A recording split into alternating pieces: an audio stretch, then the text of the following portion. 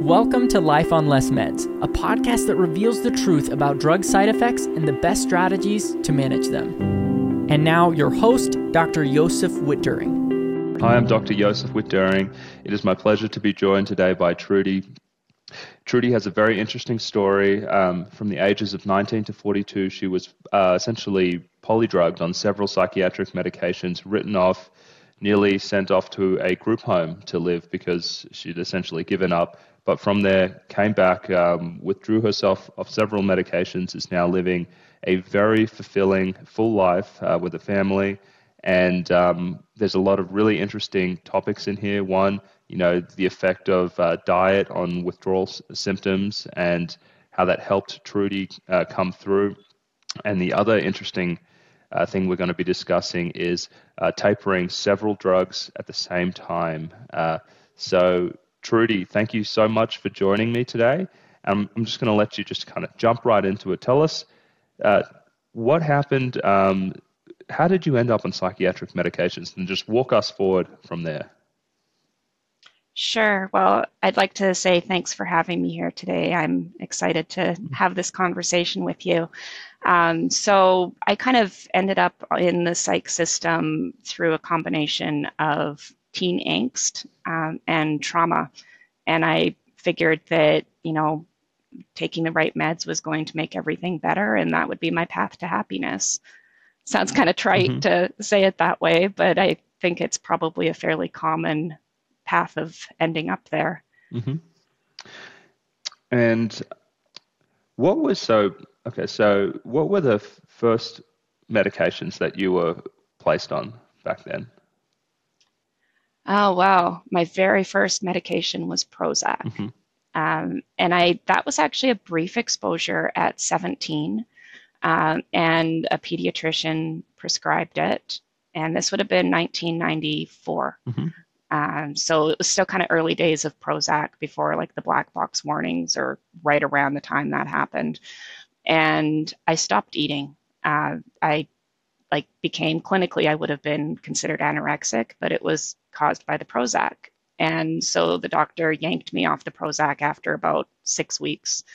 And I started eating again. And I think I was on a low dose of trazodone at that time, but was still in the care of a pediatrician until a few years later. Okay. And looking back on when you were, first on medications in that earlier portion of your life, late teens, 20s, were they helpful at all? I mean, was there something therapeutic about them that was at least working, at least at the start?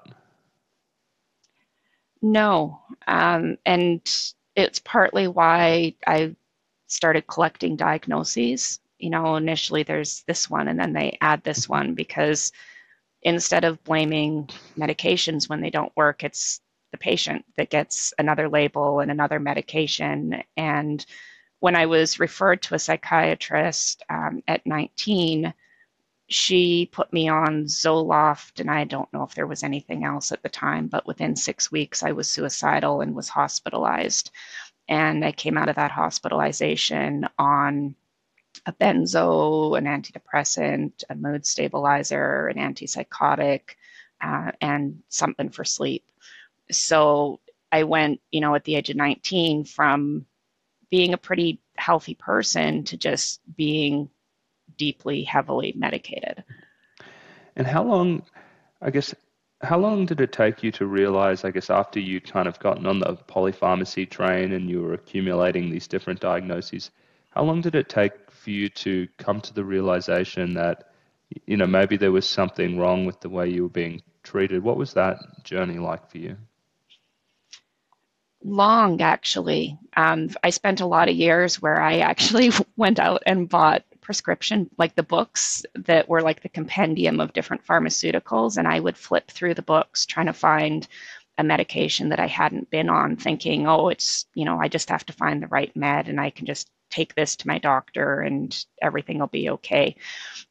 So I would say, it was probably a full 5 years before I reached the point of going, okay, adding things isn't accomplishing anything. I'm really not feeling better on some level. This happened right after a fairly long hospitalization that had been a few months long.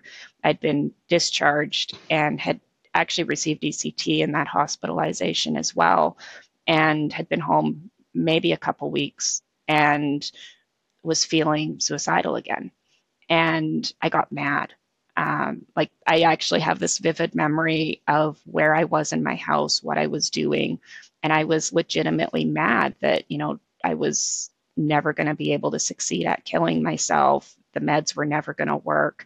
Like, clearly what I was doing was not working. And in that moment, I guess, you have to give the human spirit credit for how resilient we are inside ourselves if we can listen to what our inner core is telling us. Because the decision I came to was my only choice is to live. So how do I learn to live?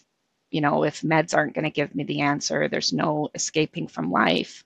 How do I build happiness?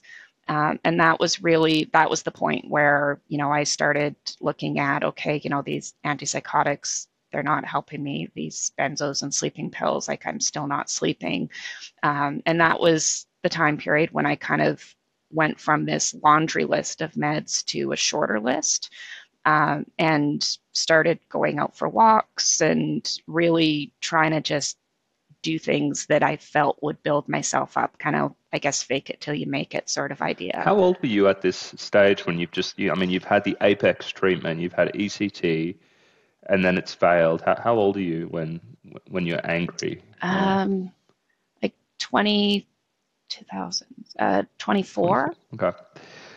Yeah. So, and so you came to that, I speak to some people and they go, oh, I stumbled upon like Anatomy of an Epidemic or something like that. And that's when that's when they go on the journey. But it sounds like for you, it was, at least at that time, personal experience. You just said, this does not make sense, that none of these treatments are working, and you just trusted your intuition and started reducing things. Yeah. Yes. Yeah. And I had a pretty hands-off doctor at the time. So I was never prescribed, at that time anyways, I wasn't prescribed heavy levels of benzos. I was always afraid that I was going to get dependent on them. And my doctors would say, you're so afraid of getting dependent on them, you're never going to. You don't have to worry about that. But I kept that fear. And so instead of taking, the clonazepam 3 times a day or whatever it was, I tried to use it just when I needed it. I used the Ativan truly only when I felt I really needed it. So I avoided that, like, multiple dosing every single day thing. And I was on Zopiclone, I think at the time, for sleep. And I think I truly dodged a bullet and got lucky, because I looked at it, I'm like, I'm not sleeping with the meds, and I just stopped them. Like, just cold turkey. I stopped the benzos, I stopped the sleeping pills. And, I know enough now to know that's a really bad idea.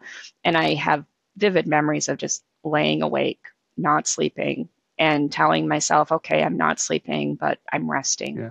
Eventually I'm going to sleep. And that was how I got myself through the nights until my body learned to sleep again. That's it. Yeah, there's a couple of interesting things there. One is that, unfortunately, it's still fairly similar, but there's been some changes, is doctors think addiction and dependence are the same. You're low risk for addiction, is what they meant to be saying, to be craving it and wanting to take it all the time. But the longer you stay on a drug, the more physically dependent you become on it. So it doesn't really make sense what they said at all. And you were right to be wary and not take it every day. And then also that comment about coming cold turkey off the hypnotics and the benzos.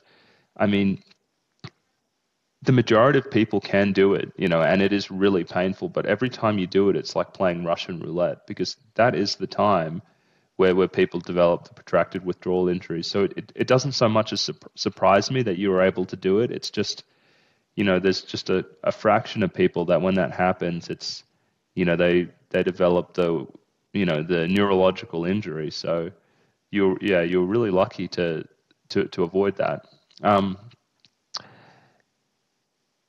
Did you feel like you had to, I mean, were you able to be truthful with your psychiatrist about your concerns and your desire to be on less, and or was that, or were they worried? Because I mean, you'd you'd had, I'm assuming you'd had suicide attempts or something like that if you'd gone and gotten ECT at that stage. You're kind of a chronic treatment resistant case, in the Yeah. eyes of the doctor. And so they're thinking, oh, liability, I don't know if less meds is good. What was that like, that relationship and saying, hey, I actually think I want to be on less? She really didn't say much. Like I would go in and I would just say, this is what I did. Okay. And she really didn't say much. Now, years down the road, like she gave me an Ativan prescription again, and I, would use one Ativan in like the period of 6 months. It was 2009 before, I had truly had my last Ativan. Um, and, it's hard to untangle the web of what part is like, at what point do you think, oh, I didn't really have major withdrawal, but I had these, so-called mood instability that led to other medication changes? Was parts of that maybe withdrawal that, I just didn't understand? Like, it's hard to know. I think my tolerance for difficult times increased. So I was less quick to say, give me something to fix this. And I think that probably made a bit of a difference. Because I was looking for, in the first 5 years, I was looking for solutions. I was like, if I thought there was a magic pill that was going to make everything better, and I just had to find it, that was what I truly And I'd believed. like to get your thoughts on this because you're almost criticized these days if you tell someone, hey, just wait, you can wait, you can get through this, it'll be okay. They start saying, oh, you're just one of those people that says everyone can pull themselves up by their bootstraps, and it's not that simple. And the more that we've seen the profitability of the medications and the groups advocating for the sufferers come out, they've pushed this whole idea of um, treat depression early, don't be weary of medications, they're safe and effective, don't stigmatize things. And it, yeah, I would say it almost engenders that attitude of like, hey, I'm not feeling well, I have this illness, I have this problem, and this is a totally reasonable thing to do. And, maybe waiting is actually, that's just old thinking from people who are just kind of set in their ways and just want everyone to just like figure things out on their own. I don't know if you felt that pressure back then. I wish someone had said to me, let's deal with your trauma. Maybe we don't need to, like, it's really normal to have these kinds of feelings after the experiences you've been through. That was probably what I most needed to hear when I was young, because, there's this rose-colored glasses view, right? Of you find the right med, you take it, you feel better. But nobody talks about medication poop out. Nobody talks about what happens if it doesn't work. And I think, and this is maybe a broader topic, but I think as a society, we've somewhat lost our tolerance to hear other people's distress and support them in it. And I think a lot of what we see now is cancellation of distress. It's, I can't tolerate your distress, so I'm going to tell you to take a pill because I think that'll make your distress go away, rather than meeting people where they are at and saying, hey, what's going on? What can I do for you? How can I accompany you on this journey? How can we, build up your strengths so that these points that you struggle with aren't the focus of your life. They're just something that comes up from time to time and you can manage them.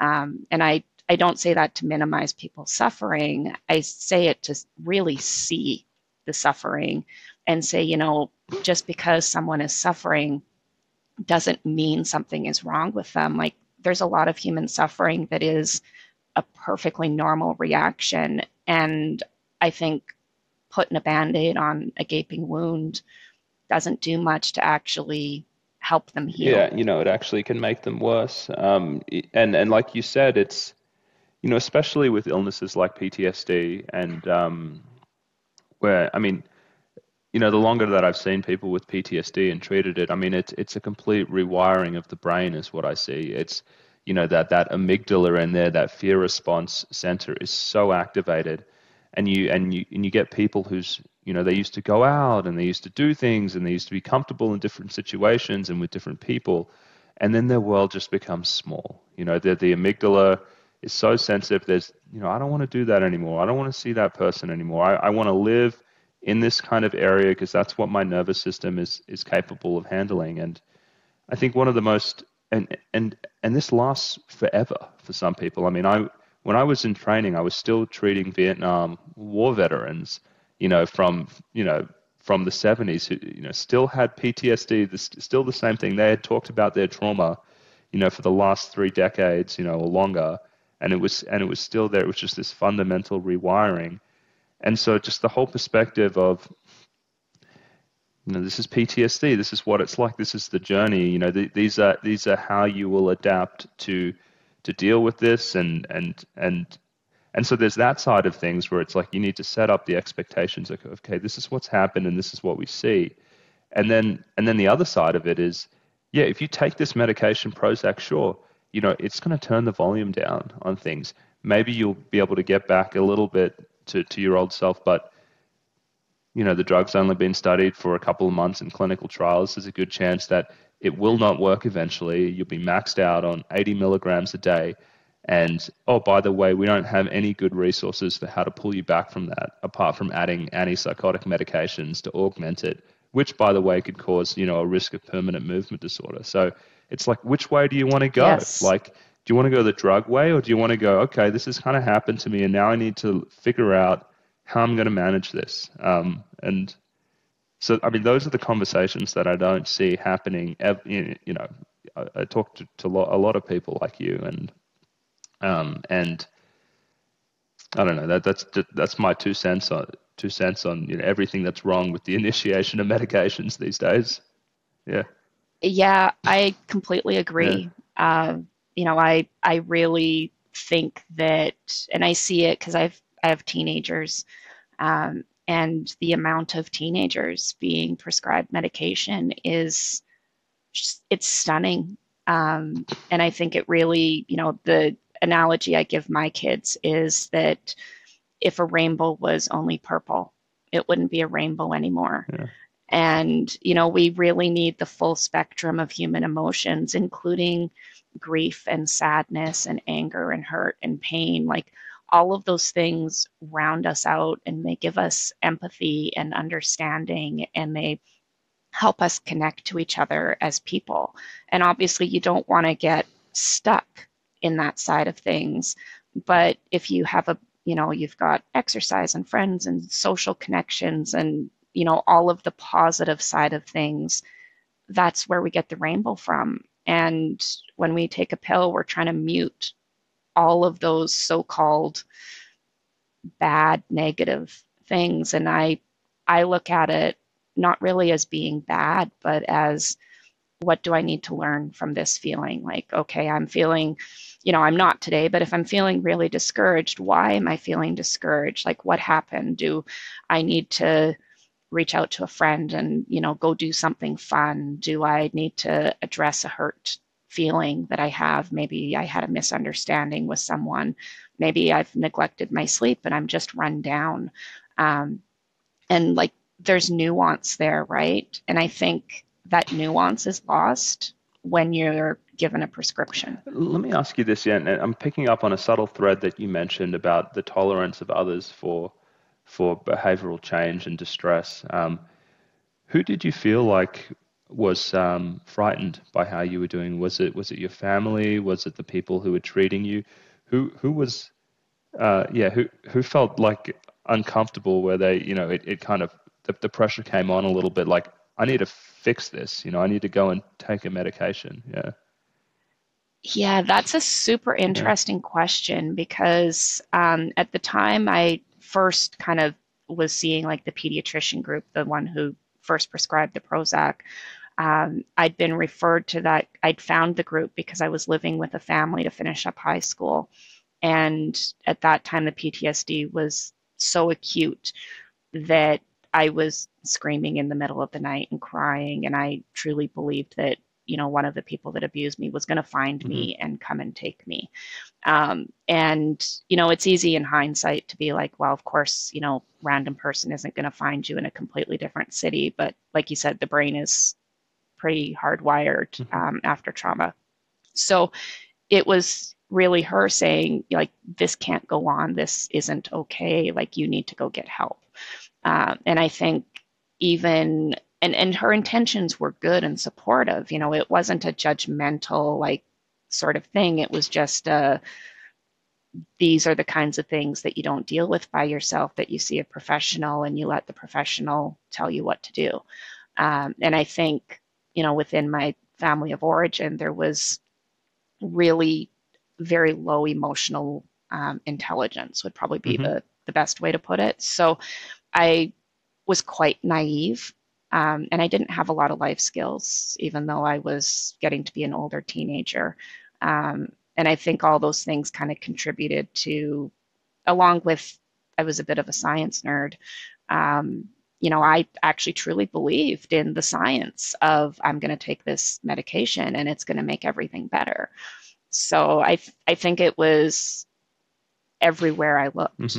It seemed like that was the only thing to do. And it makes sense that your that your new family was saying, you're clearly suffering. Let's go talk to a professional. I mean, that's totally reasonable. But 1994, right? That when you were 19. I mean, we're talking like the Prozac. So I was 17 in 94. Yeah. So that's like the Prozac heyday. It had been on the market for about 6 years, and so it was everywhere. And that was like the new way to do things. And I hate to say, not a lot has changed since 94. I mean, I'd see a lot of family physicians just, oh, don't worry, we'll get you on this. It's fairly safe and effective, and okay.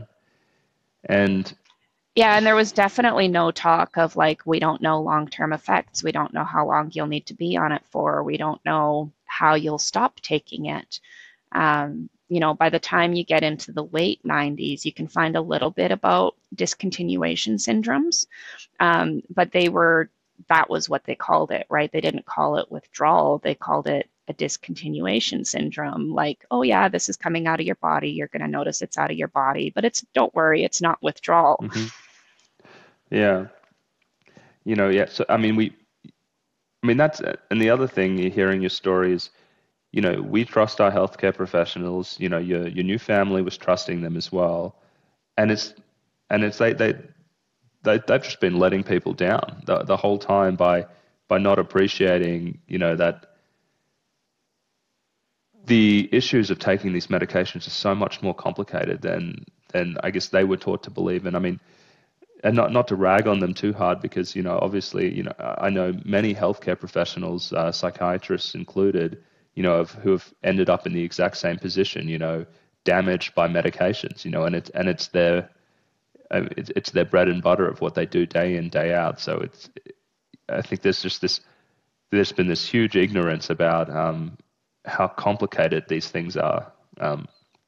But okay, so walk me forward now. So you're 25-ish, and you start to kind of untangle this web of polypharmacy. I know you mentioned, I think, that you stopped when you were like 42. Maybe that's right or wrong, but around then, what happens between 25 and 42? This kind of long journey to coming off. Yeah, so I got off of, what I deemed the worst, or the ones that were causing me the most problems. But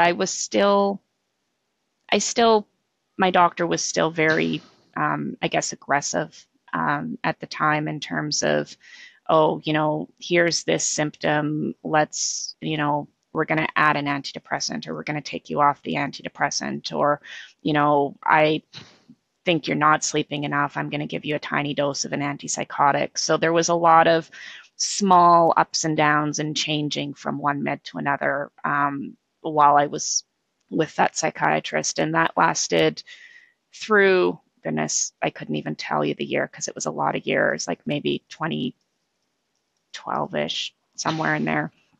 And then I changed psychiatrists, and the new one was very minimalist. So at the time when I changed, I was on Buspar, Strattera, and Lamictal. And at that point, prior to the referral, we'd already figured out that taking another antidepressant was a never, that I didn't react well to them, and so I should never take another antidepressant. So the entire time I saw that kind of middle psychiatrist, I guess you could say, nothing was really changed with my meds. And so the story I told to myself at that time was, this is what I need forever. Like, yes, I still have some fluctuations, but nothing's going to make it better. And if I stop them, then my life will fall apart and I won't be able to be a mother and I won't be able to work. And that was kind of the crux of it. And then, I'll kind of jump ahead a few years again. And I got the psychiatrist I'd been seeing took a leave of absence or a sabbatical. And I went to a new psychiatrist who's the one I still have. And in like this, it's a hilarious story because when I started seeing him, this was February of 2017, I go into the very first appointment and I'm super proud of myself because I'm so medication compliant. Like, here's my meds. I always take them. I never do anything funny with them. And it was either that day, the day before, or the day after, I don't legitimately know when, I had stopped the Strattera cold turkey. And I was very cognitively clouded at the time because Lamictal with long-term use starts to cognitively impact you and causes really early dementia symptoms. I thought I had early dementia. It was so bad. So anyways, I had filled my dosette, thought I had filled it, but I'd run out of the Strattera and had forgotten when my husband brought the Strattera home to fill up my dosette. So, I think I saw the new psychiatrist on the Tuesday, and it was Thursday night when I realized that I was completely off the Strattera. I had no idea when it had happened, but I'd been having all of these weird GI things going on. And so I call him in a panic on Friday. And I'm like terrified he's going to fire me as a patient because I've only just met him and had told him I never missed medication. And now I'm calling 3 days later to tell him that, oops, I stopped this medication and I don't know when. And, to his credit, I had said to him, I don't think I have ADHD. Like, at some point, I'd like to get rid of this medication. And so he said, well, some people have difficulties coming off of it. They might have a few weeks of withdrawal symptoms and other people don't notice any difference. So, let's see how things go for you.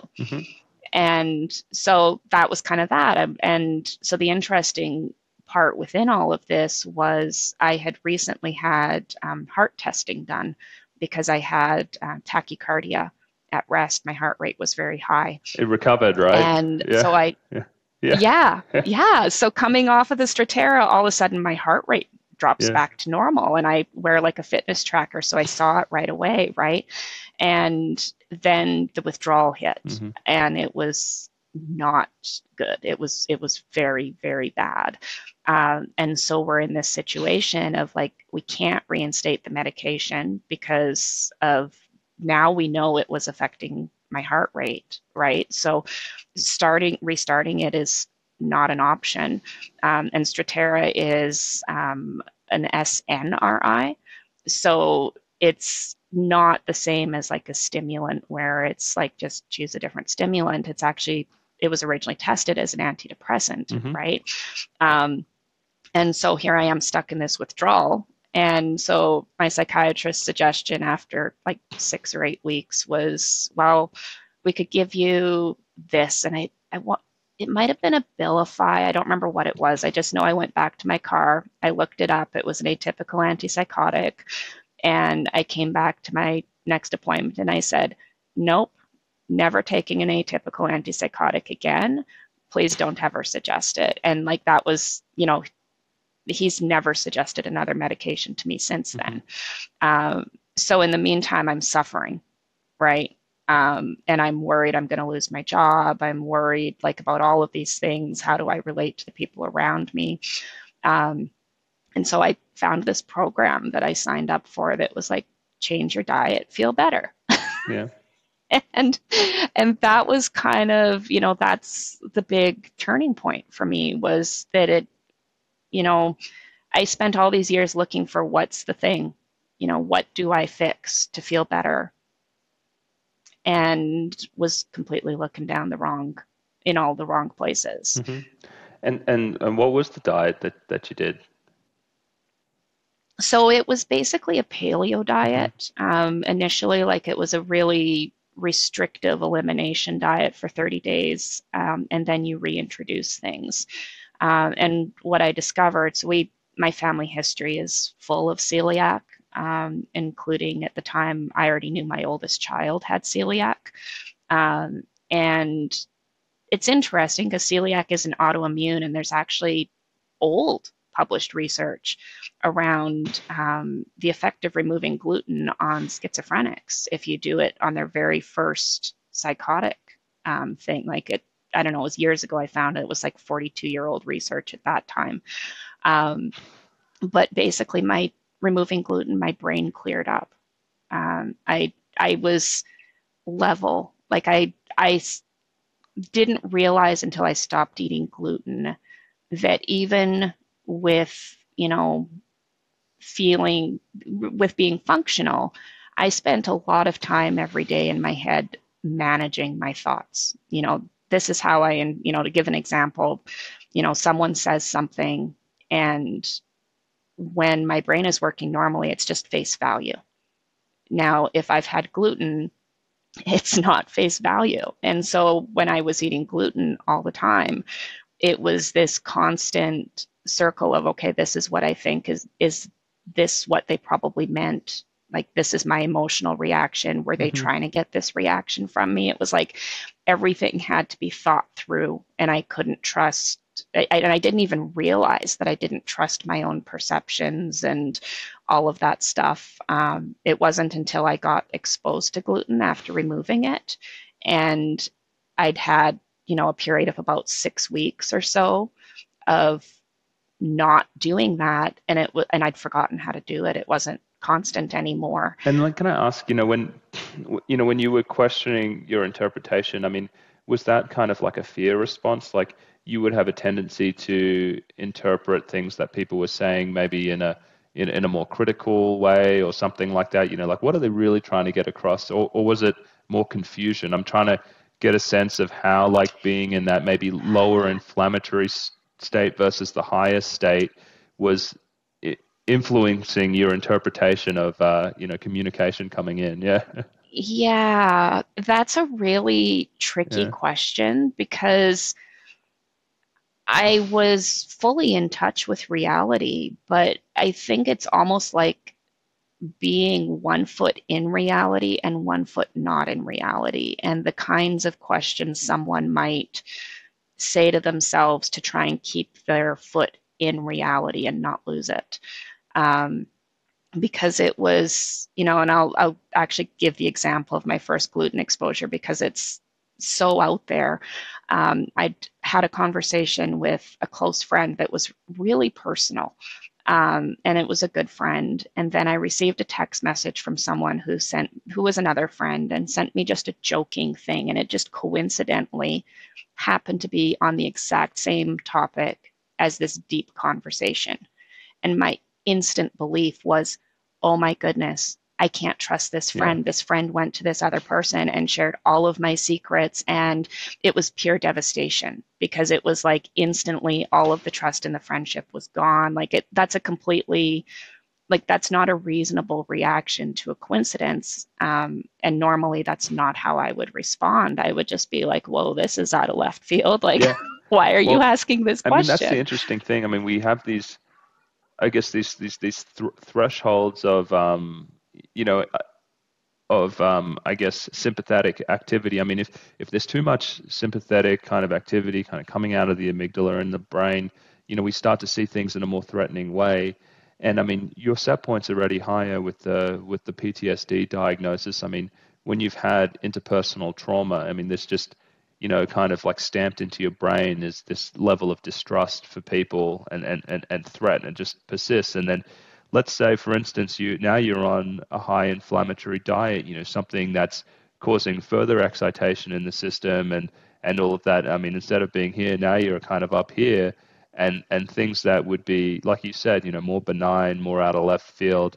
Now it's like it's really kind of becoming this higher threat. And by changing your diet, you can bring it down into a level where, even with the PTSD, the other cognitive faculties can kind of rein that in and bring you to a place where you have a more accurate interpretation of what's going on. I mean, that's, yeah. Yeah, it's incredible. And it really makes me, wonder, like, if I had known this about myself 20 years ago, how would that have influenced everything, right? And the other thing I wanted to ask you is, coming off Strattera, it's a norepinephrine reuptake inhibitor. It's, it helps people focus, helps them stay engaged. But again, that's also sympathetic activity.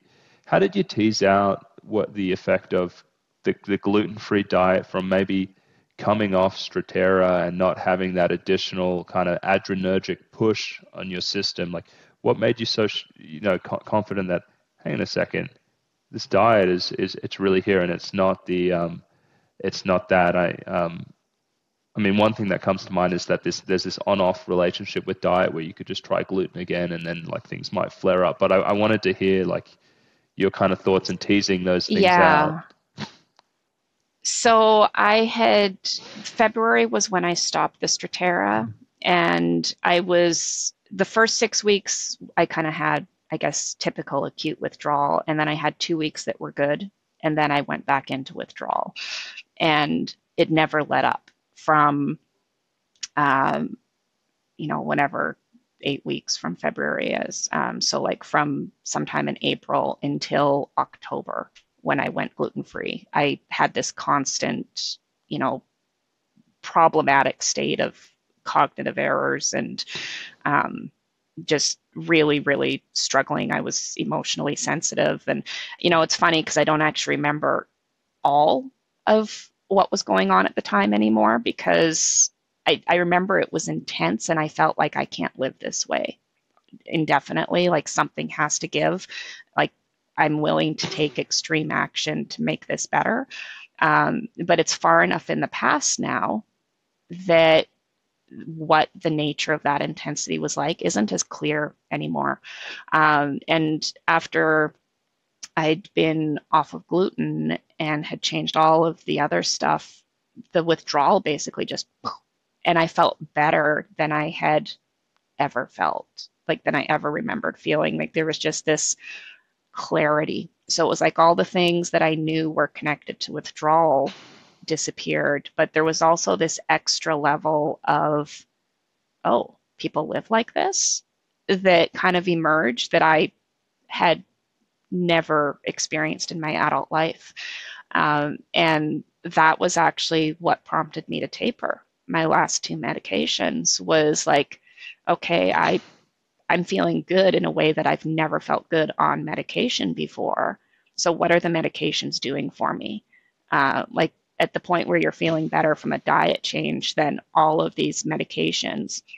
And I was starting to develop things like, so I had a tremor from the Lamictal, which I didn't know was from the Lamictal, but I thought it was left over from the antipsychotics, but it turned out to be from the Lamictal. My muscles would sometimes just involuntarily let go of things. I'd had testing done to see if I had early MS because of the thing of just the random, like I'd be holding a fork eating and it would just fall out of my hand. And so those things, I didn't know at the time, but found out through, time and tapering that I had all of these physical issues being caused by the medications themselves. And tell us now a little bit about the decision to taper the Buspar and the Lamictal simultaneously, because that's kind of like a no-no, for most, when you read the research. Well, I guess you read what other people say about it and how people advise it, and they say, one at a time. We don't want to mix up, cause and effect. If you do them at the same time, we don't know which one is going to be, triggering your symptoms. Um, but you went ahead and did it anyway, which I think is interesting, and for good reason as well. So describe the rationale and kind of proceeding in that way, and tell us a little bit about how you did it and what it was like. Yeah, for sure. So I initially started out, like the first decrease I did was Lamictal, and then the next decrease I did was Buspar. So I initially started out alternating. I'd come across this idea online that when you've had a long-term medication exposure, your brain adapts to having all of the medications at a certain level in your brain. And so this theory basically said that if you decrease things and kind of keep them balanced, that it's an easier withdrawal. And this kind of just, how sometimes things get stuck in your brain and they just turn around, and you are like, is this a good idea? Isn't it a good idea? So I went through the first little while of my taper going back and forth. And I did have my doctor fully on board. I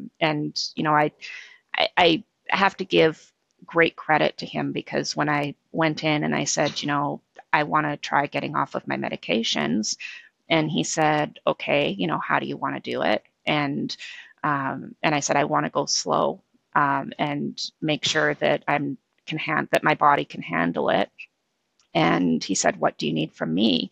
And I said, I need you to blame withdrawal and not relapse for any symptoms that come up. And his reply was, okay, for how long do you want me to blame withdrawal after a decrease? And that was a super, and I kind of want to frame that background, because it was such a supportive backdrop to begin a taper in, where I didn't have to worry about coming in and saying, these are the symptoms I'm having, because, I didn't have to be afraid he was going to try and pathologize what the very real withdrawal symptoms were that I was dealing with. And so when I wanted to switch from the one at a time, what I started discovering was I would decrease one, then I would decrease the other, and the other one I was really sensitive, so I would end up doing kind of like one of the Lamictal and then two tiny ones of the Buspar, and I would notice when they'd get back to being close to in balance with each other, like as a percent of their original dose would be the best way to explain it, that decrease would be easier. And so I started thinking like, okay, my body seems to like this balance. And so I went in and I said to my psychiatrist, this is what I want to try. And he was really uncomfortable with it for the exact reason you said, like, how will we know what to do? And I said, well, I know what the withdrawal symptoms typically are with each of them.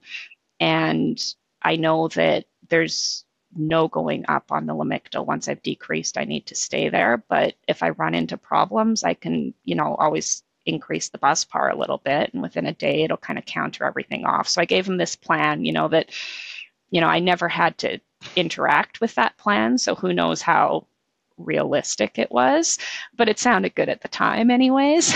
And so it was scary going outside the norm, because my doctor wasn't comfortable with it.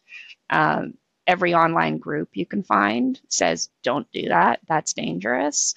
And yet I had this deep belief that this was what was right for me.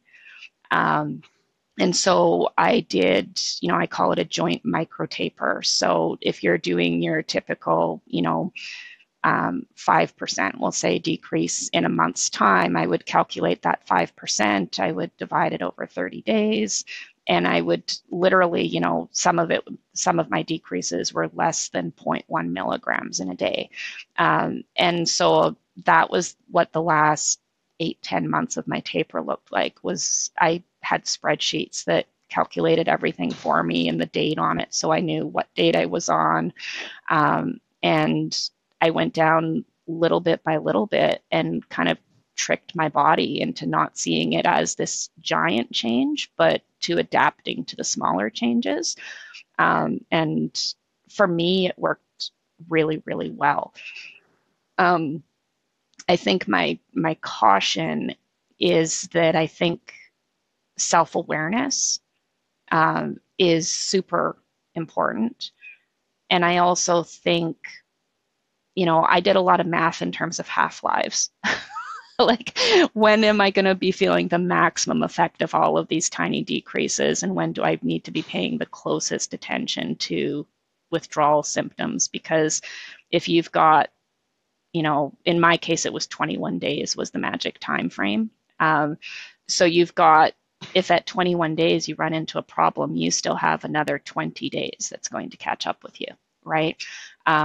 So there's a huge need for slowness and caution and support, like the kind of work that you do with your patients is incredibly important to have that background, but doing them at the same time definitely was much easier for me. And can I ask, did you do liquid microtapers? So for both of them, okay.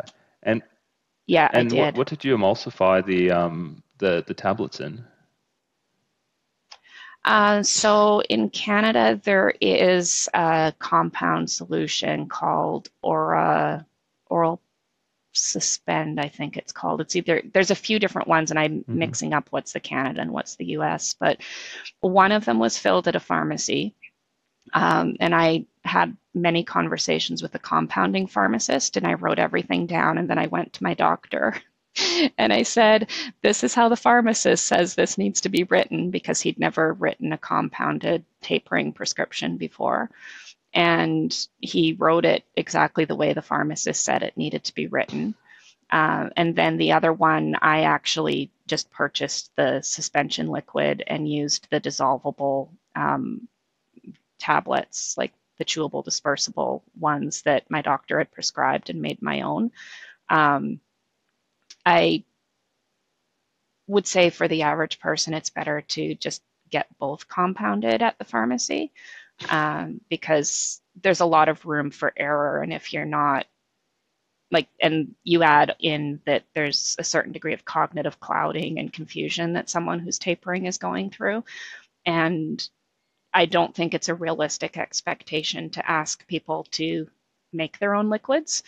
But I had both sides, and because I have trust issues, I was more comfortable mixing the Lamictal one myself. Okay. Did you do, was it a linear taper, like 5% from where you started the whole way down? Or how did you adjust the speed of the taper as you went? So I want to say, and I should have brought up, I have a spreadsheet, so I can tell you exactly, and maybe I'll send it to you after, and you can see exactly when you how send it was it set to up. me, send me the script as well that the physician had to send to the pharmacist as well. I'd like to see that if you still have it. Oh, yeah. I'm not going to have it, but I probably have the note saved. Sure. I do remember what it said because I had to understand it well enough to explain it. So I do remember what I asked to be written, but I probably have the note saved in my phone that I can send you. I initially started out less than 10% per month. And what I discovered as I went down was that I adjusted to the microtaper. So when I got about 3 weeks in, I had a certain level of withdrawal, but it was very low compared to when I'd done the drop and hold. So if you think of if you put withdrawal on a 10-point scale where 10 is unbearable and 1 is you barely know it's there, I was probably hanging out around a 7 or an 8 for a few days when I would do the drop and hold. And when I switched to the microtaper, it became a continuous 3 to 4 would be where I would put it. So it was still there, but I could function with it. The downside is it's constant, right? So you don't get a break from it the way you get a break with the drop and hold.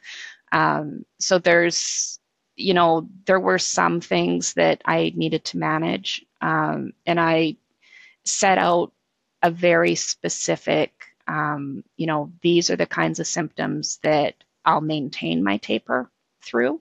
And these are the types of symptoms that I will pause my taper or slow it down through.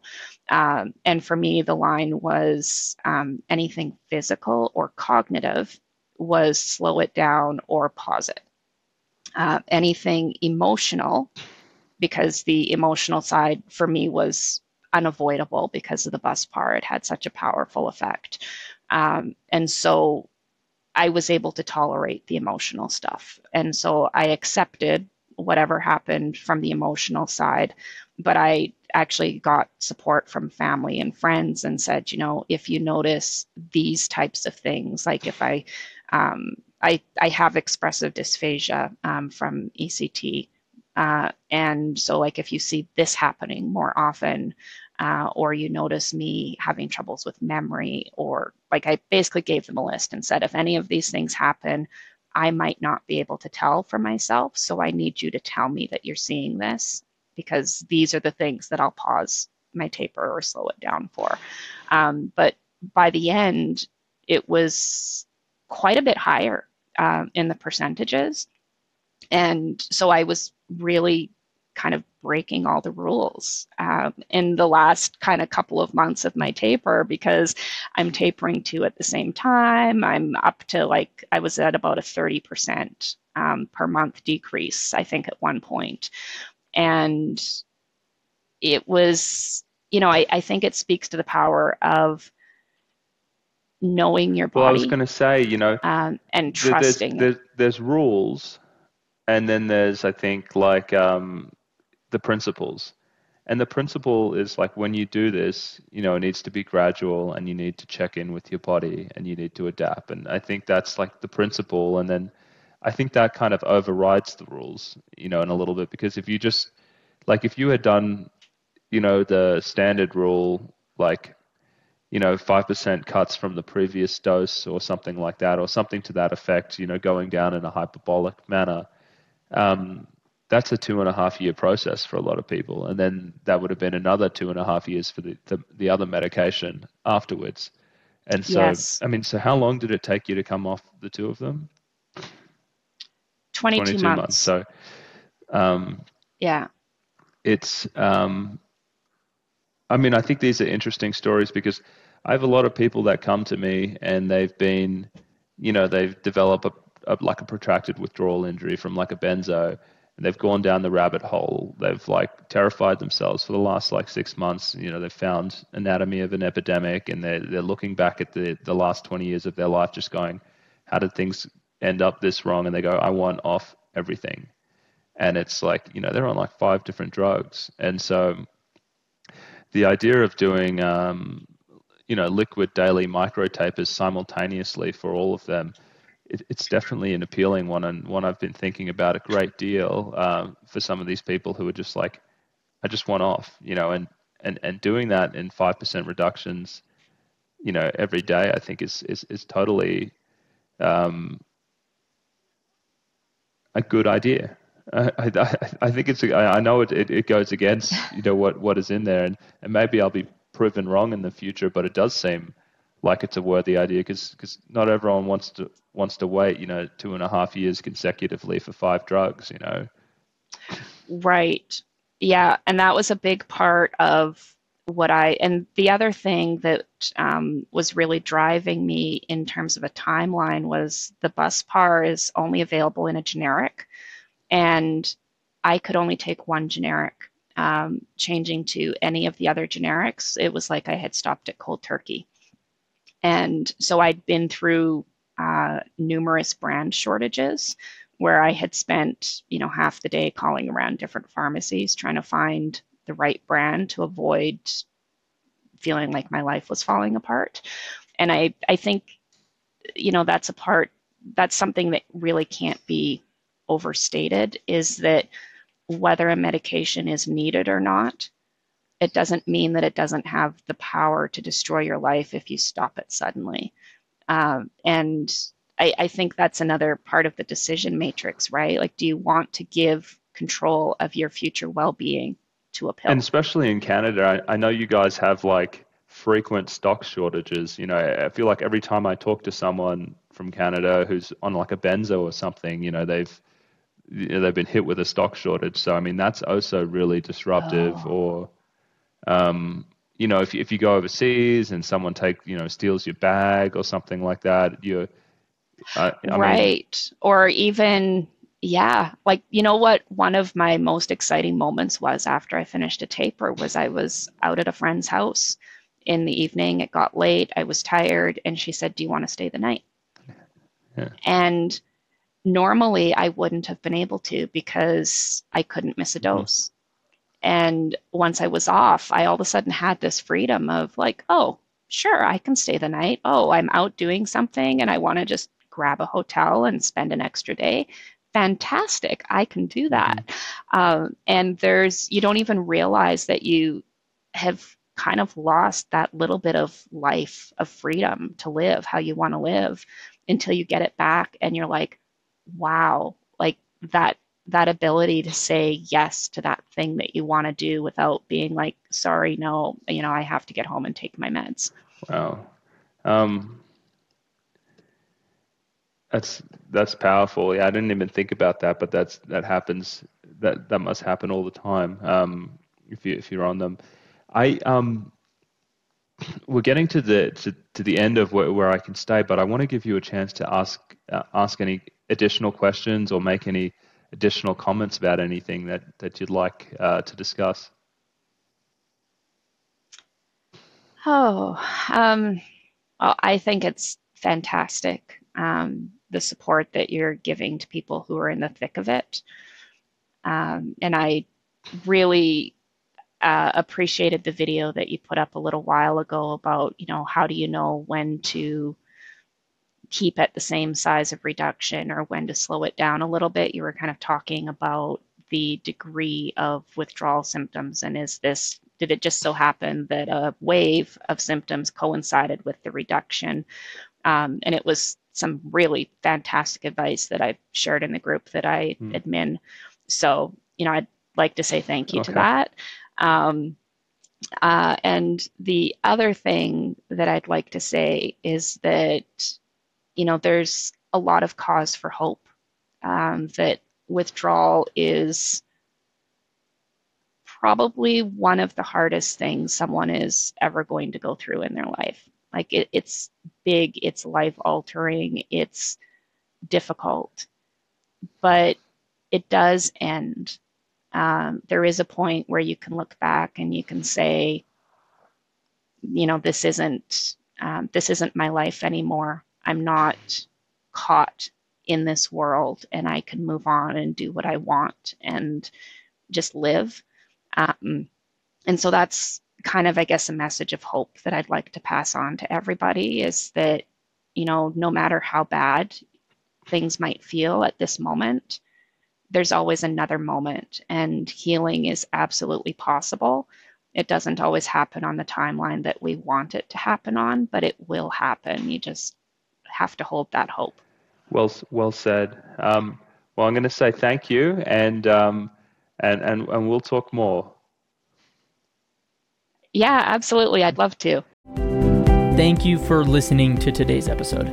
If you want to see the full video interview, we also post these to YouTube. Just go to Wit During Psychiatry on YouTube to find those. You'll also find several YouTube exclusive videos from Drs. Joseph and Marissa posted several times a week. Finally, if you need help with your drug taper, getting a second opinion, or managing your post-acute withdrawal, come visit us at witduringpsychiatry.com. Our sole focus is on helping patients regain control of their lives and achieve optimal mental health on as little medications as possible.